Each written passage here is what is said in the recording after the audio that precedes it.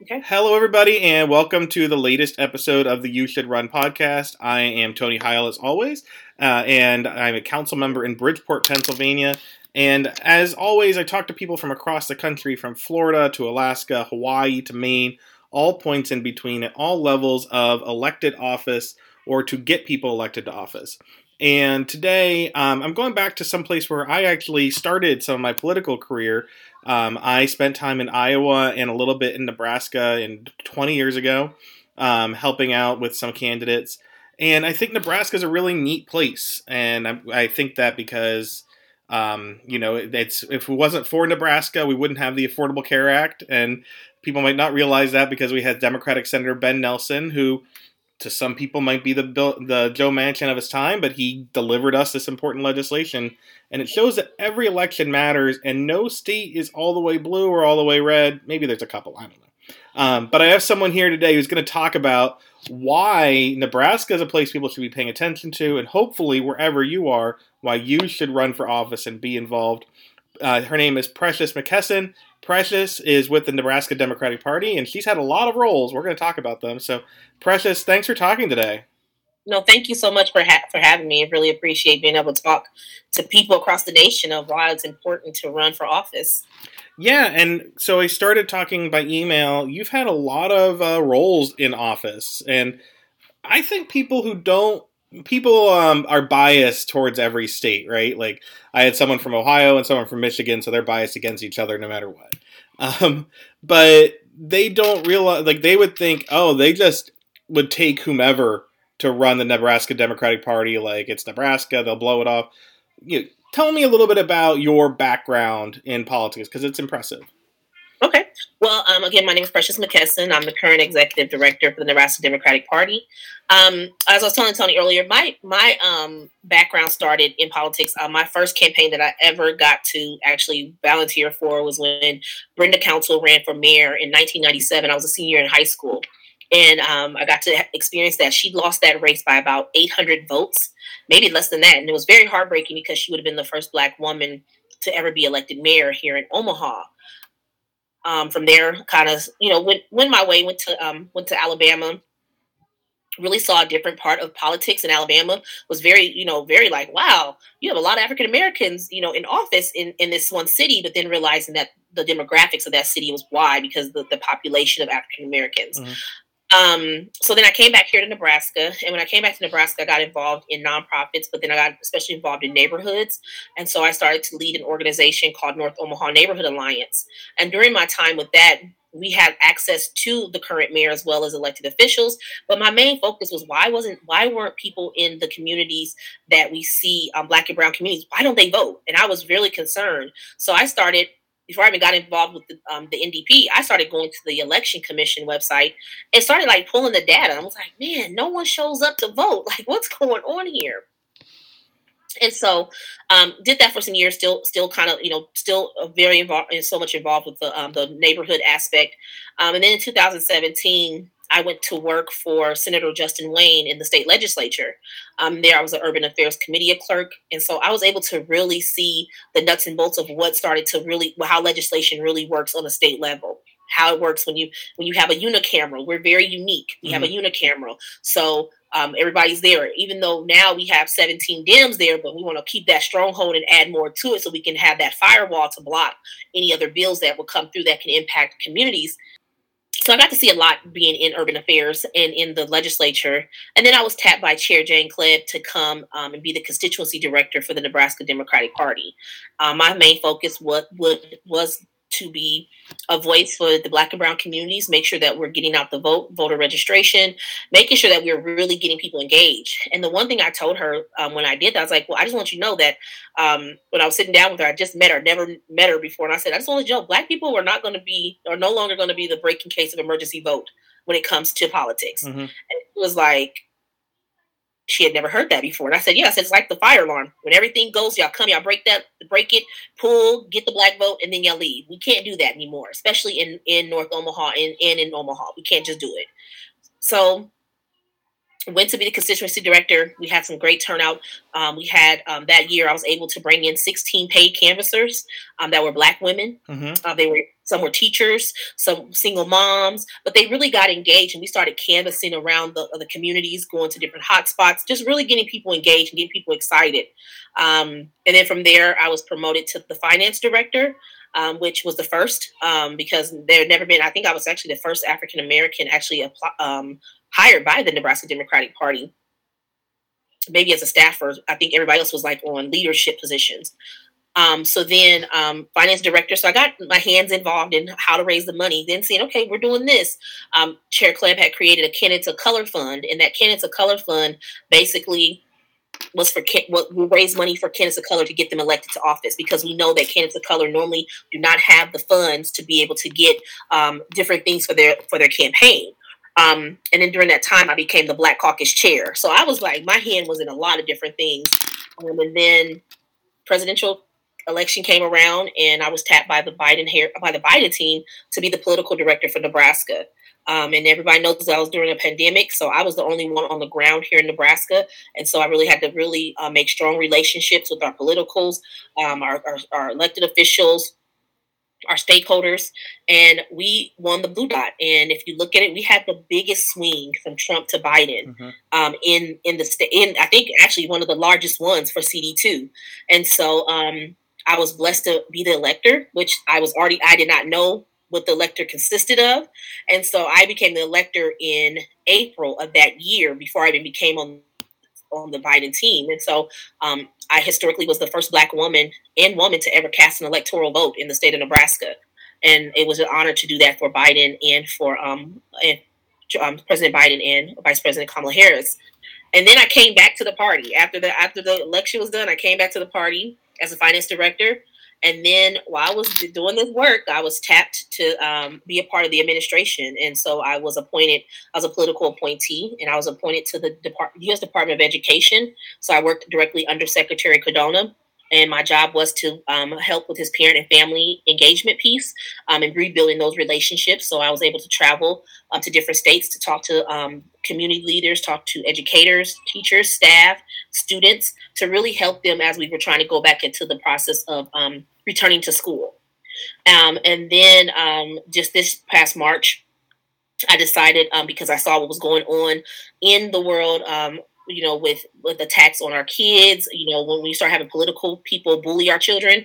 And I was like, you know what? I really can't say much in the administration, because I'm really kind of locked. I can't really speak. And so I made a decision for my family. I have a brother who's a quadriplegic that I also take care of for the past 13 years. And I have a daughter who just started in college. And so I made the decision to come back to Nebraska. And during that time, the position for executive director came open, and I had the blessing of the state party and of the state central committee members to come back and run the state party. And so that's where I'm now back here.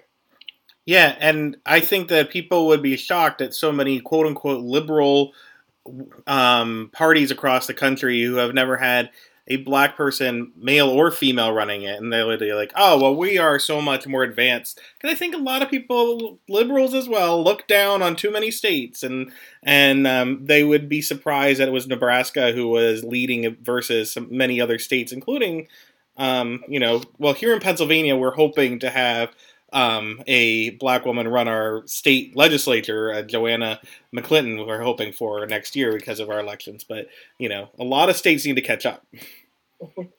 Yes, and it's an honor to do that. I feel that it shows that my work and the work that I've done is appreciated. It shows that I am a hard worker and dedicated to Nebraska Democrats and to the party and to making sure that we get Nebraska Democrats elected. So it was an honor for them to vote for me unanimously to lead the party.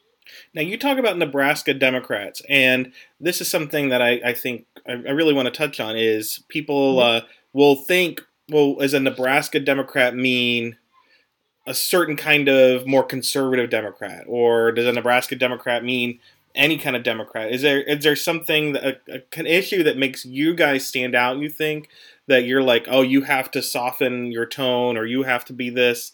Or how do you encourage and help grow some of those people to be candidates for Nebraska Democrats? I mean, we welcome all shades of blue. We know that every shade of blue, there's different shades of blue, and we welcome every shades of blue. And we talk about the issues that are impacting Nebraskans every day, and that's how we lead on. I mean, we have some candidates. You'll have a candidate who might be pro-life, but that candidate or elected official still feel that there's a right to access for women access to health care. You know, so we're open. You know, we're open. Clear across the board, you know, everybody's going to be different. Everybody's going to look at things in a different way because the way that they were brought up, their beliefs. But we are welcoming all shades of blue. That's how we look at it. And you know, you brought up 2020, which is so important. If it wasn't for you and winning that one electoral vote in Nebraska, Joe Biden would have ended up with one less electoral vote than Donald Trump had gotten 4 years earlier. What did you do to be successful? Especially during a pandemic, how were you able to navigate that process? Man, I make this joke. I say I'm a part of the 306. Everybody was like, "What's the 306?" And that's how many electoral votes that Joe Biden got. But I mean, that night, I feel like Nebraska changed because it could have been it could have went any way. If Arizona or Michigan, it could have went any way, So what we did during that time, we really did a grassroots effort. We talked to everybody. We talked to Republicans. We got on board with Republicans who supported Joe Biden. We reached out to everybody. No one was untouched. We made sure that our voices were heard. And we just really talked about the grassroots things, talked about the issues, made sure that people knew what Joe Biden stood for, and really used talked to our electeds. Our electeds were our stakeholders. They were the people who were on those Zoom calls. They was leading those calls. If we had different surrogates came in, we made sure that people knew who was leading the efforts and who was looking at making sure that we were able to secure that electoral vote. And talking to the voters and really talking about the issues that are impacting them every day. And so I think that's what we did best at. And even though we were during a pandemic, we held numerous Zooms. We had some in-person events where we had Dr. Biden. She came.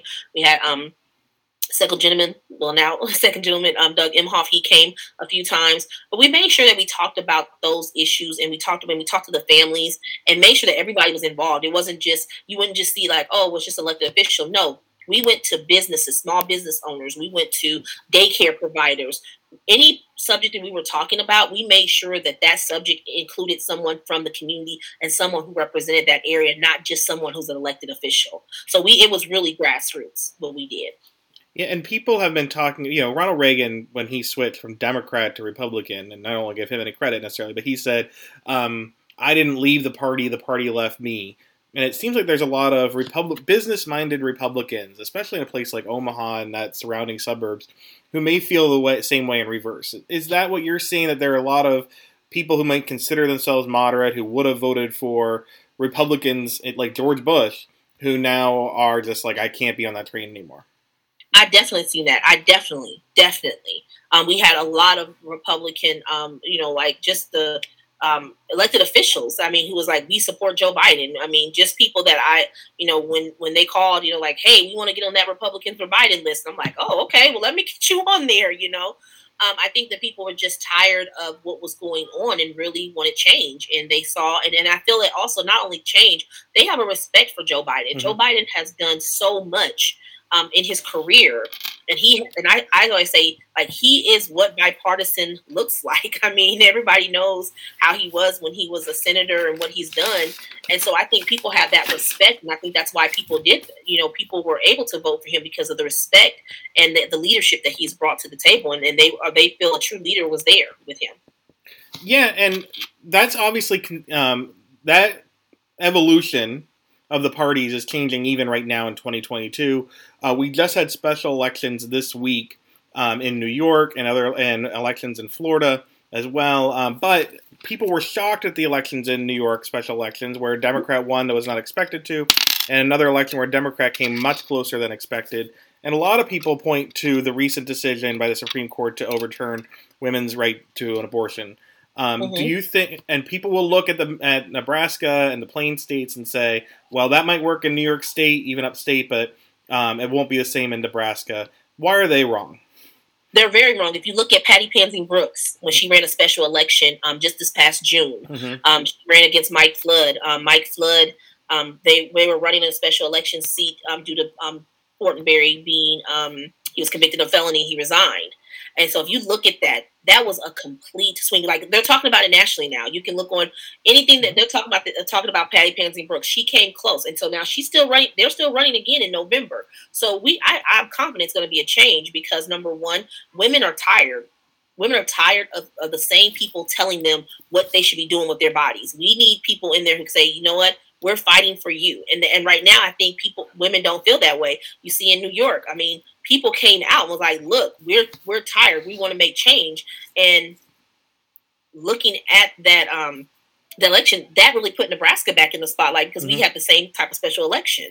So I think people will be really surprised to see how it turns in November. And I'm really confident that Patty Pansy Brooks will be going to D.C. in November. And you say women are tired, and I agree. Look, I'm married. I think about how these issues would affect my wife. But I also have seen polling, and you can tell me how you hear from your own voters and your own candidates about how one of the biggest swings to oppose Republicans and support Democrats now are actually dads and men switching. Have you seen that as well, where a lot of especially fathers have said, what, I got to look out for my wife, my daughter, etc.? Yeah, I mean, we definitely. I mean, we have Tony Vargas who's running in CD2, and he's a dad, and he talks about that. He talks about the rights that now his daughter will now have to, like, he's fighting for his daughter's rights, and I think that right there is a reality that men are seeing that, fathers are seeing that, like the conversations that they now have to have. They're like, wait a minute, my daughter's health care is now being taken from her, like telling her what she can and what she can't do. And I think that's the thing that fathers, they love their daughters. Fathers love their daughters, and they don't want their daughters to have to, go through certain things. And so I feel like now that those voters are swinging also, because now the daughters are going to their dads like, no, Dad, you have to vote this way because I can't do this. And dads listen to their daughters, they listen. They know that when their daughters speak up, and more young women are looking at that, are looking at what's going on, and they're talking about that. And I think it's made uncomfortable conversations, but I think dads are like, you know what, these are my kids, and my daughter is going through this, and I have to speak up for her. Yeah, and you talk about you just mentioned your candidates, and I can tell you have a big enthusiasm for the people who decided to run for office. One thing I've noticed, especially in more purplish, reddish states, is the candidates are different than they were when I first got in office 20 years ago, when I got involved 20 years ago. It feels like they're younger, especially, and more diverse, but definitely younger. Is that something that's happening in Nebraska, and how are you helping to kind of seed that ground? We're definitely seeing great candidates. We're seeing more progressive candidates running. It's younger audience. You're seeing people of color, putting out there. I mean, it's hard. Like when I was approached, hey, you should run for Congress, and I'm looking at them like, for real? Like, you really want me to do this? Like, what my uphill battle is about to be as a Black woman, So, but it's like, it's that confidence and that excitement, and that, I shouldn't have doubted myself, but then you have to get people behind you. You have to get people to believe in what you're doing. And I think that's what we have currently in our two congressional candidates. We have three congressional candidates running for both all three districts. And so people believe, and that's what they want to see change. They want to see a new breed. They want see new people in office who aren't, you could say, career politicians, people who are living everyday life experiences. And so I think that's what we have right now. And I think that's why a lot of people that are currently in office are kind of scared, because they're like, man, this is changing. This is not the same that like you said, you've seen 10, 15 years ago, where you have legacies or dynasties or people who continue to run families, continue to they automatically, because their name, they can take that seat. People are now coming in saying, no, we need change, and we need to be able to have a more diverse, especially of the population that we're talking about, because majority of the bills that are passed are impacting communities of color, and we don't have many people in the Senate or in Congress who are able, who can really impact that, especially in Nebraska. So it's time for change to be able to see somebody new in office.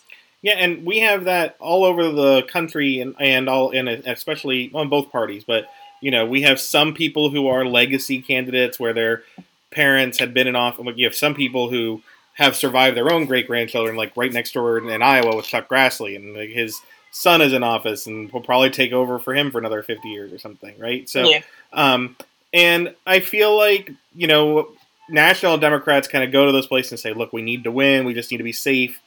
What's your response to that when they're like, we just got to get the safe candidate, we can build it later? And how do you react to that as a party leader? As a party leader, I'm telling them it's no longer like we got to be safe. Mm-hmm. We have a say in who we want to run, especially when you have national leadership coming in to tell us what our demographics look like. And we're going to get some pushback, but we have to stand our ground. Mm-hmm.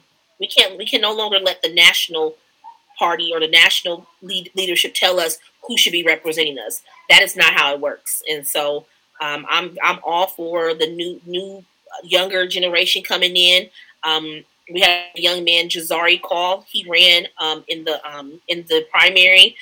He's from Sudan. Families from Sudan. This young man had like so much excitement, but he knew he understood that what he was up against when it came to running. But he kept going, and that's what you want. Mm-hmm. You don't want to discourage people. Say, oh well, no, just because there's a someone who we know who's ran and who has experience that I'm going to back down. No, he continued to go and he got people motivated, and that's what we need to continue to do. So if you want to continue to do that, if someone is interested and they're upset about things in their community and they come to you and they say, Precious, I'm not really happy with what's going on in my area. I'm a pretty liberal or moderate person. I consider myself a Democrat. What would your advice? What would you tell them if someone came to you for the first time and they said, I don't know what to do, but I got to do something? And you want to encourage people to run. First thing I'm going to do, I'm going to talk to them and kind of like find out like what is your key, what is your mission, what do you want to do, but then also give them that sound advice and give them the real deal. Like, hey, just let you know, if you're a person of color, it's going to be a little hard for you. You're going to have to raise the money. You're going to have a little bit of disadvantage, but I need you to stay positive in that and really just give them the resources. And here at the Nebraska Democratic Party, one thing that we do when we have a dim-on-dim race in the primary, we remain neutral. Mm-hmm. Both those candidates get the same resources. And so giving them all the resources, don't discourage them. I don't want to discourage anybody from running, but I'm going to tell them the honest truth of what comes with it. And then hopefully they'll make that decision. But I always want to be a great supportive. I'll never tell someone not to run. I would be doing myself a disservice if I say don't run. No, if you run with your passion. You talk about the issues that are impacting you, and you make a name for yourself. Yeah, with that, I'm thinking about, because I'm from Western PA originally, and there are, as they call them online, ancestral Democrats. So there are counties that when I was a kid and you were similar age, those counties would have voted Democrat without even thinking about who was on the ballot, but it would have been a pretty conservative Democrat, possibly. And now they are they're very Republican counties. But those parties were kind of older in thinking, not just age, but older in thinking.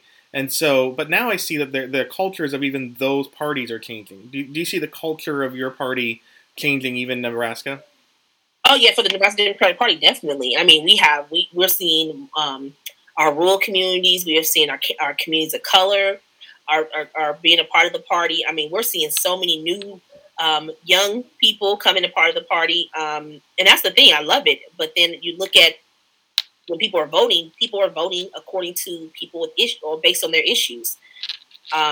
They're really they're into it. They want to see someone new, and I think that's what's happening. Like here, where we're starting to see people sometimes they're like, well, you'll have some people like, you know what, I voted Republican last time, but I sure do like I do like what's going on. I'm gonna vote Democrat this time. Mm-hmm. People are doing that, and then you have some Democrats who be like, well, I don't know, I'm not happy with this, so I'm gonna vote Republican. It comes with the territory, but I think when you start to see more people invested in more candidates that are looking like what the culture looks like and what the demographics, and you're starting to see younger people, middle class, working parents, working mom or dad, you start to see the change. And I think we're starting to see that shift here in Nebraska, especially in Omaha. One of those cultures that you're making me think of is a culture of kind of fun. That's something where I think that even though I did not like him, Donald Trump was kind of pushing for some of his things to seem more fun to some people who were kind of new to politics. Barack Obama did that, and and not to take away from other candidates, but you saw some people who did that and some didn't. Do you think fun for a party, a campaign, is that important for candidates and people to see like, well, this is the place to be? Yeah, I mean, you want people to be relatable. You want people to understand that it's just not just it's not just this like just strong. I say the strong face, just only politics. Mm-hmm. Barack Obama made us believe. He made us excited about getting out there. He brought in a different thing where you see them all. Some of them bring their music, but now you see them all like really getting in tune with people. Participating in things they never would have done. Now you're seeing candidates on TikTok, you're starting to see candidates, Facebook Lives, like doing different things. And so I think it is necessary so people can see that, politics is not just the hard thing. It is fun in politics because we are making change. I think that candidates being on TikTok is important because I follow in Kentucky, Kate Turner, who's on TikTok, Kate for Kentucky. She's not listening to this probably, but maybe it'll get a little bit of reaction. But her and Jess Piper in Missouri and a few other places, they're talking about what the politics are like in very red states and why people should. So they're taking these kind of issues that people would not imagine and taking them national. I follow Megan Hunt from Nebraska. I think she's a national voice that needs more recognition in general. How important do you think that is, using a social platform in a redder state like Nebraska, not like Missouri, but how important is that to kind of take those issues so people like me in Philadelphia might be aware of it? It's very important because if you look at our Twitter, our Twitter people, we go, I don't know, maybe that's how you found me, Tony. We go back and forth with people on Twitter. Mm-hmm. So sometimes it's good about being at social media because we want people to talk. People from around the world can ask you questions and see what you're doing. Being connected to the social media world, that's where people are, especially our younger voters. And they want to be able to connect with you. And so social media is very critical. It's a very important piece when running for office and making sure that you're able to talk to other people and really get your message out and really show people like, I'm a human being, I'm human. I have a little fun. I laugh. I have good friends. We just talk about the issues that are impacting us. And I think that's how we get it out to other people with social media. Yeah, and one of those issues that you brought up earlier that you've been involved in is education. And I feel like I would be remiss and I'd regret it if I didn't bring up that President Biden has proposed eliminating a certain amount of student loan debt. And in addition to that, making some actually pretty impressive changes to what people are going to owe in the future. And something, it's more complicated than I can explain in the next minute. But, you campaigned hard for him. You helped him win that 306th vote. How important is that, and what do you think that's going to do for your party and for your candidates there in Nebraska? Number one, I appreciate with President Biden. I skimmed through the sheet today. I know it's like $20,000 for Pell Grant, $10,000 for another. It was $10,000 for private. What he's done. He campaigned on this. It was a hard decision. Working in the Department of Education. This was an everyday thing. Like the secretary couldn't even post a picture of saying, hey, schools reopened, the kids are excited without somebody saying, and cancel student loan debt. Like, you would look at the comments, cancel student loan debt. So it's a very hot topic. I think what it's going to do is going to help people. And I say this, Black women hold the highest amount of dollars when it comes to student loans. Mm-hmm. And the fact that, we, as a Black woman, we're now putting our kids through college, and now we're taking on more debt because we don't want our kids to have debt. So we're putting on more debt with the Parent Plus loan. And now it's going to show that it's going to show that it shows the president cares. They've been listening. They just had to come up with the right formula. They had to come up with the right formula. This now, I think, for the candidates, it's really going to help the candidates. The families are now getting some debt relief. Just imagine somebody saying, like, they're sitting at home right now looking at their student loans and saying, hey, $20,000 of this is about to come off. As long as they make under $125,000, I think it's $250 if you're married. And the Republicans didn't do that. No, they didn't. But they continue to give tax breaks to large corporations. Mm-hmm. It's like, and it's like why are we're the middle class, working class are the people who are continuing to make the I say all the time, make the world continue to go. Mm-hmm. And you're giving all these tax cuts. They didn't do that. And so I hope we make sure that as we're telling that story, we scream that from the mountaintops of what we just did and what the Democratic Party and what President Biden just did. And the thing is that I say this, whenever these big things are happening, you don't see Republicans saying they don't want it. Mm-hmm. They're not returning and saying we don't want this. They taking them benefits just like everybody else. Mm-hmm. So I need to remember that. Sometimes I kind of get a little slick. I say, well, did you return your stimulus check? Mm-hmm. And like, well, did you return it? No. Well, then you took the money, so you understand. It helps you too. So we want to make sure, and just like us with Democrats, we didn't return the stimulus when Donald Trump did that. So we know what's going on to help us.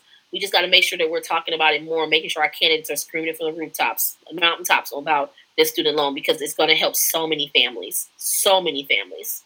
Yeah, and for me, I mean, I paid mine off, but I don't care. Like, I know people in my area who, if now they don't have as much debt, they can invest in buying a home and being a homeowner instead of a home renter, and hopefully stay in our community. And that's the thing too, Tony. I talk about that all the time in neighborhoods. Like, the fact that we hold so much debt, but majority are renters. Like, just think of the parent, like when these student loans were paused, just imagine how many moms or dads or families were able to take a family vacation Mm-hmm. that they've never been able to take because they weren't paying so much on student loans, or they're able to fix their gutters because they've been wanting to do this and they didn't want to take out another loan, but now they have some extra money, and then, or they can pay off some of their credit card debt, and so they're not paying so much interest. Like, those are the different things that we look at, and I look at personally, and the things that we can contribute back to the world, into our economy. Even though we weren't paying those student loans, we were still putting money back into the economy. But not only were we putting money back to the economy, we were actually doing something for our families to give them safe and healthy homes, and also be able to take our kids on some type of vacation so they can enjoy things, especially after a pandemic. Yeah, and if you heard in the background, my kids are enjoying some Legos right now, so which we're able to buy. And so, with all that in mind, you're able to do that because you're electing good people. And the podcast is called You Should Run. We're getting into fall 2022, but we're looking also at 2023 and beyond. With all that's happened in the world, good, bad, and indifferent, as a leader of a party in Nebraska, why would you be encouraging people to run for office? And in addition to that, because I always ask that all the time, what kind of office do you think we need more people to run for? I'll tell you. So people, I talk about this a lot. Number one, the reason why I think people should run for office is because your voice matters. Mm-hmm. Your voice matters. You matter. You're valuable. What you bring to the table is valuable, and it can make change. When I look at offices running for, I always say we're looking at right now where people are trying to take over our legislatures as well as our school boards, because those are two things that impact us a lot. And the fact that we have people who want to bully kids and really want to do things to, I feel like you say you're not harming kids, but you're doing things based off of, and it can impact. It can impact a lot. Mm-hmm. I tell people, run for city government. Those are running for those offices impact your community first, always. So make sure that making sure that you're looking at the offices that are up to be seated. Talk to the person who's currently in that seat. Ask them questions. What do you see in change? What changes have you made since you've been in this seat? Let them know. Put them on notice. If it's time for them to be out, I say put them on notice. There's going to be hurt feelings, but the thing is that constituents are the voters, and they have the right to know who's in that seat, and they have the right to vote in that seat. Just because you're in that seat does not mean that you're guaranteed to be there forever. Yeah, and so. You go ahead. No, I was going to say, I agree with you, and I've heard from people who have been in office, especially a local office, who are glad someone else ran because they've only been running because no one else would. And like, finally someone else, because I don't have the energy to do this anymore, but if I don't do it, no one else is going to do it. Yeah, and it happens like that. I mean, I know when my city councilman when it came up, and there was so many people like, oh, you should run for the seat, and I literally said, as if he runs for a different seat. And because I feel he's done an awesome job. But then you had some other people who are independents who were like, nope, he needs to come out and I'm going to run. But then but it's funny because they came to me first. It was like, if you don't run, I'm running. I'm like, I'm not running, But because at that point, I mean, you don't want to bring, especially when you have Dem on Dems. I didn't want to bring any type of hostile, environment because he's been doing a good job. I feel like if a person is doing a great job and doing the work and really doing it, just make sure that you're always being in contact with that elected official. But if that elected official is not doing what you feel is necessary in your community and not to your community, you have a right to do that. You have a right anytime. Anytime you have a right to run for office. So yeah, just do it. Yeah, I would actually. I mean, I like being in office, but I don't want to be forever. And I would like if someone was going to run where I'd be like, all right, good. Someone else will be able to take over for me and take the ball next. So that's something I think we should want. And I think elected officials can start grooming, and start a legacy plan, start a transition, start grooming somebody. If you feel like there's somebody in the state party that in that district, like, hey, let me show you what we do here and how this works, and maybe that'll get that person, interested. But definitely, we got to start looking, especially with our youth, and bringing them in and bringing the younger generation in and letting them know, like, hey, I can't do this forever, but this is what you can do if you want to run. And we just saw that in Florida this week, where I think someone who was only 25 years old, Gen Z, the first person possibly of that age from that year running for office in Congress. And I think that's exciting because there are a lot of things that people in their 20s know that people in our 40s are not as into to. Yeah, and I think we learned that in 18, and we learned that especially in 18, when we start to see our youth after so many shootings, and the youth started speaking up. I think it may have been 19 when we really saw it, and I literally said, I'll never forget when I started seeing kids start to do protests out of schools, like, we're speaking up. And I never forget, I said, y'all might want to make sure you're talking to those kids, because in 2 years, those kids will be voting they'll be voting in this midterm, in 18, or they'll be voting in 2020. Yeah. And I kept saying that. I kept saying it. I'm like, y'all make sure. And sure enough, that's what happened. We have our younger generation who's been speaking up. They're very vocal. They're very strong-minded. My daughter's a part of that generation. And I feel like we still got to make sure, because that younger generation is coming. Yeah. They're coming. And if you don't listen to them before they're voters, you may be listening to them when they're candidates. So yep. Very soon. With all that in mind, Precious, if people want to follow you, follow the Nebraska Democratic Party, and maybe get involved, maybe run for office themselves, what's the best way they can follow you online and learn more? So I'm not a Twitter fan. I'm a Twitter fan, but I don't do Twitter all the time. But definitely, if you want to follow me, you can follow me at Miss P. McKesson. That's MSPMCKESSON. Also, you can follow the Nebraska Democratic Party. We are at NEB. I think we're at NEB Dems on Twitter. We have at Nebraska Dems. I'm sorry, at Nebraska Dems. We definitely would love to have you follow us. We're doing some great things here in the state. We are really trying to make change and really change Nebraska purple. We always say that, make it purple. So definitely, follow us. We have great candidates running. We're always doing something new. Today, we just announced that we're changing our annual dinner was named after Morrison Exon, which was named after two former Democratic governors. And today we announced that we're now naming it the Kerry Nelson Gala. So it's now named after Senator Bob Kerry and Senator Ben Nelson, who you say is the person that we thank him for the Affordable Care Act, because he is truly, truly amazing in that. And so definitely follow us as we've been getting great reviews. I was surprised to see, if I sent the email this morning, I had so many compliments, and we're happy for the name change. And then we're honoring our Titans and honoring those who are still working in the party. But definitely follow me. Great. You'll get to know a lot about me. Yeah, I encourage everyone to follow Precious. Maybe you could be the next Precious in your state. It might take a few years to get to that point, but we need people like you in every state to grow our parties and continue the progress in our country. So thank you so much, Precious. And if you're listening, maybe you should run for office too. Thank you.